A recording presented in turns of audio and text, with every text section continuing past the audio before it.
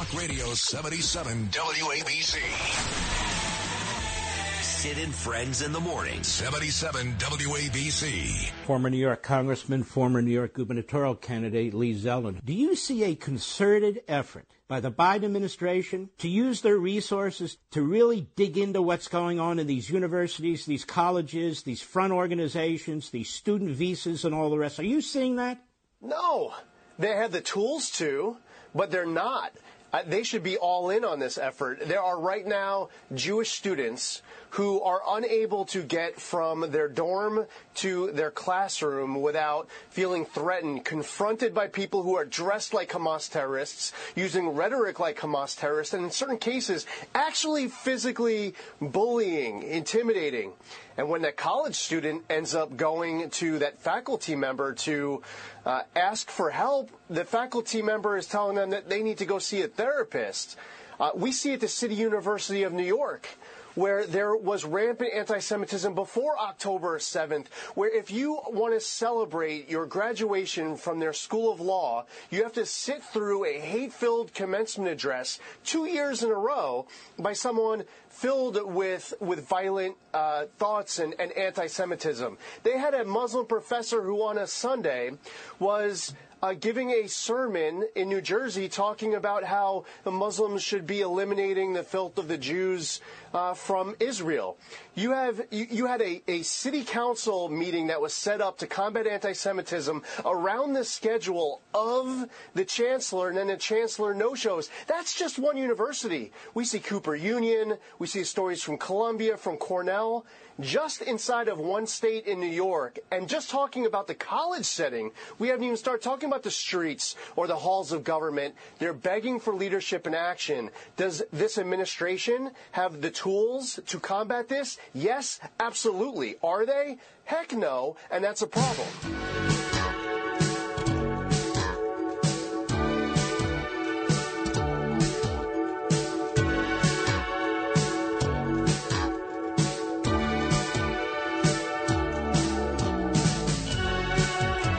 Listening to Lee Zeldin is so frustrating. It really is, because he's so damn smart and he's so damn good, and he should be running this state instead of that wench, Kathy Hochul, who rivals Andrew Cuomo as the worst governor, I believe, in the history of this state. They are neck and neck, man. This is like Ali Dar and Affirmed with Stevie Cawthon. You like that reference, don't you, Louis? Only I can do that. I am old. I get every old. I know you do. You're old. But it's true. I mean, Lee is just, he's terrific. That was courtesy of my dear friend Mark Levin. The Mark Levin Show, Sunday on Fox News. And here he is, the aforementioned, my man, an American hero, too, mind you, served this country and continues to. Very proudly, Lee Zeldin. Good morning, Lee. Good morning, Sid. Great to be back with you. It's great to have you back, too. And watching you on TV that night, I right away reached out to Justin and said, we got to get Lee back on the show. You know, people do ask me before we get to your comments about our campuses and anti-Semitism, what is Lee doing? I mean, he ran for governor. He did a great job. Obviously, he won the Republican primary and against three very impressive men. And they're kind of still waiting for Lee Zeldin to make a return to public politics. Do you want to share where you are today in that endeavor? Well, I happen to be driving up to Binghamton to do a bunch of events up there, partially to combat anti-Semitism. That's two of the four events. The Broome County Republican Party is doing a holiday party this evening. So, I mean, we continue to stay involved with trying to help build the Republican Party around the state, continue to stay engaged in important issues to me and you and a lot of your audience. I started up a charity at the beginning of the year, and we're trying to get involved in whatever type of good projects, charitable projects that we can there. But as far as a decision on, the next big move, that's a decision for another day. In the meantime, I just stay very involved. And the one thing that is the most worthy of bragging has been the time spent with my daughters, my twin girls who are seniors now, before they head off to college, making up for lost time. Because I'll tell you what, in 12 years in elected office, the last 8 years in Congress, there was a lot of missed little things, which are pretty big for the girls. So that's been the best part. And they are wonderful girls. Your wife, Dee, and the girls. I mean, your family. You've got a beautiful family. And Of course, you're a terrific father, whether you were in D.C. or surely Long Island. You're a great dad, and it shows. And I got to tell you, my son Gabe is just a freshman in high school. He just turned 15. My daughter, thank God, is away in college. She goes to college in Europe, and I love where she goes to college. She's not dealing with half of the crap that Americans are dealing with here. But your daughter's about to go away or stay home, whatever it may be. The choice of picking a college these days, because I know they're both brilliant and great students, but my godly, there's not one Ivy League school I would even consider. It's got to make this job even more difficult for you guys.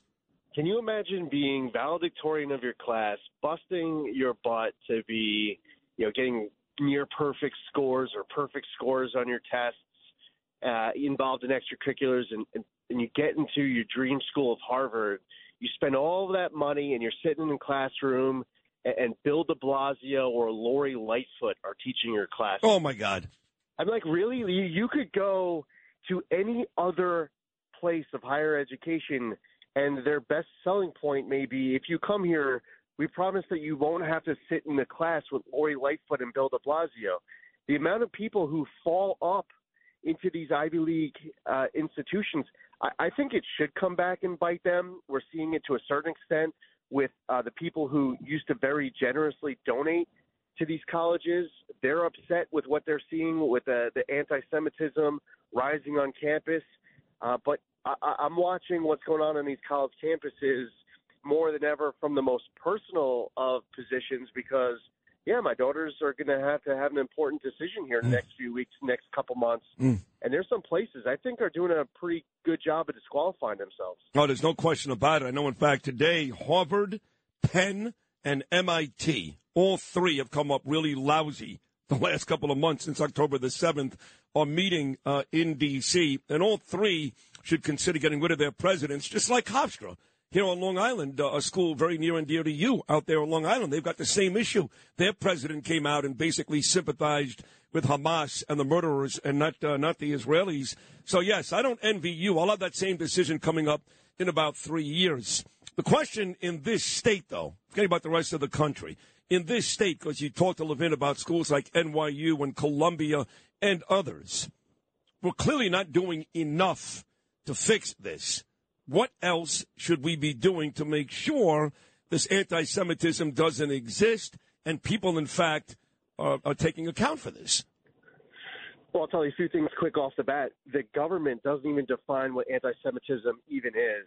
I feel like the state, the federal government should be adopting the IHRA definition of anti-Semitism. I think we all should be in agreement on what anti-Semitism is. A lot of these universities, they receive tax dollars.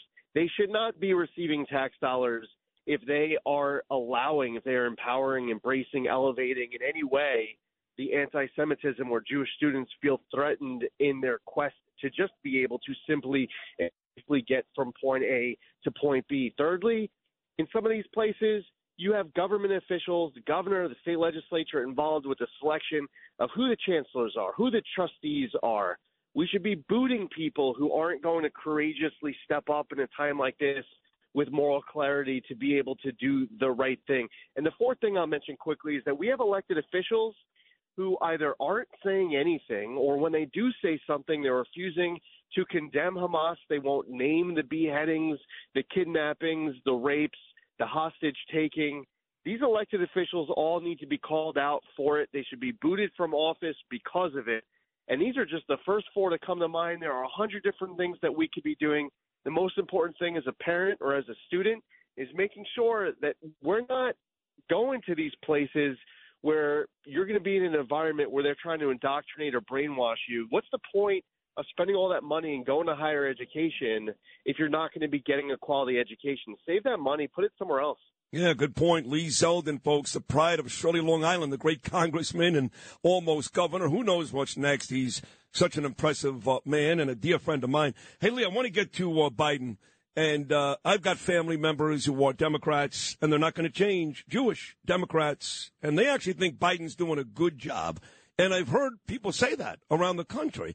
He's doing a good job, and, you know, he's pro-Israel. And I have to tell you that when they say that, I want to throw up because, to me, once you're in bed with Iran, I've made this statement 1,000 times the last 2 months, I'll make it again. once you're in bed with Iran, and he has been that way not in one but two administrations, dating to his days back with Barack Obama, when him, Obama, and Kerry did that Iran deal. Then he takes office as president, tries to revive that deal right away. Then he's giving them hostages. He's giving them millions and millions of dollars. He's not enforcing any of the sanctions. He's loosening restrictions. You can't do all that for Iran and be a friend of Israel at the same time. You just can't. So I have said on record, I've been taken to task by guys like Michael Goodwin of the Post, Joe Biden is not only a creep, but he's complicit in these attacks. And boy, do they get pissed. What do you think? Iran has to get called out on their role. There's no way that Hamas carries out this attack without being resourced and blessed by Iran. Okay, so if Joe Biden has been in bed with Iran in not just one but two administrations, how is he not complicit? Well, I mean, listen, I had been calling out to that point. I mean, just a few weeks before this got carried out, he gave $6 billion, was signed off on September 11th to Iran as part of a ransom to be able to get U.S. hostages back. I will tell you that Barack Obama, in my opinion, is worse. Biden, though, did empower this guy, Rob Malley, to be his special envoy to Iran. This guy's now out of the position because he was being charged as an Iranian spy, accused of being an Iranian spy, the person who the Biden administration was appointing to be in charge of his relationship, his interaction with Iran. So we have the billions of dollars that are going to Iran. There's the refusal to call out Iran's role as it relates to October 7th. Yeah, there's a lot of problems here. I mean, we're seeing it at the United Nations. We're seeing it in the direct interactions. And right now, over the course of the last few weeks, we have had U.S. service members attacked dozens of times in the Middle East. We just woke up to news over the weekend where there was a U.S. warship that was being attacked. All of this needs to get called out. They're not scared of a strongly worded letter. They're not scared of a letter that shows up or a press release showing up with Antony Blinken's name on the top of the letterhead. And the red lines that get pushed are meaningless if you don't actually do anything about it. You can't say, don't attack U.S. service members or we will do everything in our power to defend ourselves, when they are going to do it dozens and dozens of times since October 7th, and it seems like we're not doing anything. Two more, about 3 minutes to go. On October 8th, that Sunday morning, I made a video in my living room. It's still up on my Instagram page. And I remember that day the Jets were playing the Giants, and I made a point, because I'm a big sports guy, I can't even watch the game. I was so sick over what happened the day before in Israel. And for 1 second, I mean this, I've never served this country. I'm not capable. For 1 second, I thought about Pat Tillman, how he decided after watching the buildings crumble to the ground on 9/11 to forego millions of dollars and a wonderful life playing in the National Football League and go serve our country, which he did. And unfortunately, he died friendly fire in a lonely cave in Afghanistan. But, man, is he the face of courage. Well, you served us proudly in Iraq and Afghanistan, too. Have you not considered at any point, being the proud Jew that you are, Lee Zeldin, going there to Israel and actually trying to snuff out these Hamas terrorists? Well, listen, I mean, I still serve in the Army Reserve, so and I had reserve duty this past weekend. And this is something that is close to my heart. I'm a U.S. American soldier. I'm not, going to be leaving the United States military to go join the IDF. Got it. I've spent over 20 years now in the United States Army. I love serving it. I did 5 years of ROTC before that, and the idea of leaving that post to go serve in another nation's military is not something that I'm going to be doing. But I will say that as somebody who is a person who puts America first, I value the friendship with Israel. They are our great ally. I do want to do everything in my power to help. My first and foremost loyalty is to the U.S. Got it. All right, so let's get local, and we'll let you run another amazing conversation, Lee. George Santos, that's over. So it's two questions. A, you want it? And B, probably not. Do you have any, picks, anybody you'd like to recommend or suggest to take that George Santos seat? I don't. There's going to be a special election, as you know, called for some time in February. Kathy Hochul at first put out a tweet, which, by the way, is still up, where she was talking about how she was going to fill the seat. No, Hochul, that's not how this works. You set a special election date. The way it works with special elections, there aren't primaries. There will be a general election November of 2024. There will be a primary election and a general election for that race next year. But as far as this special election goes, the party picks the candidate. It looks like the Democrats are most likely to pick Tom Suozzi, although I guess that hasn't been announced. That's not done. We'll see. The Republicans are going to have to vet and pick whoever is believed to be the strongest candidate, and we need to do everything in our power to make sure that person wins. Because so how does that work? Right. We cannot allow exactly Hakeem Jeffries to become Speaker. We need that seat back. So how does that work? You basically walk into an office and sit down with Joe Cairo. He interviews you, and he's going to be the judge and jury here. How does that work? Well, so there's been a whole lot of people who have stepped up. This district is both in Nassau County and Queens County. I don't know offhand exactly what the process is of whether or not it's going before a whole bunch of Republican committeemen, whether it's just a few, it's just one. I just don't have the answer to it. I do believe that right now the Nassau County Republican Committee is as strong as any Republican committee you'll find anywhere in America. On no notice, they can rally many hundreds of people to show up at a rally, to hit doors. They could do it on 24, 48 hours notice. In that district on the North Shore of Nassau, they just won the town of North Hempstead seat, the county legislative seat around Great Neck. These are very Democrat areas. We saw it in 2021, 2022, 2023. In this third congressional district, things are trending to the right. So I think that the Republican effort right now is being underrated in our ability. And listen, George Santos won. I won that congressional seat very strongly in our governor's race. So we have to get the right candidate in, whatever the process is going to be, go all in behind that candidate and make sure that they win so that we don't have Jerry Nadler again, the chair of the Judiciary Committee. Oh, my God. You mentioned Hakeem Jeffries and Jerry Nadler. I almost want to move back to Boca. I swear to God. But I've got people like you here. Thank God still. Lee Zeldin, thank you for this great conversation. Good luck up in Binghamton today. You know I love you. Thank you so much. Thanks, Sid. Take care. You're the best. Congressman Lee Zeldin right there on a variety of topics, including our college campuses, Joe Biden, and the George Santos seat.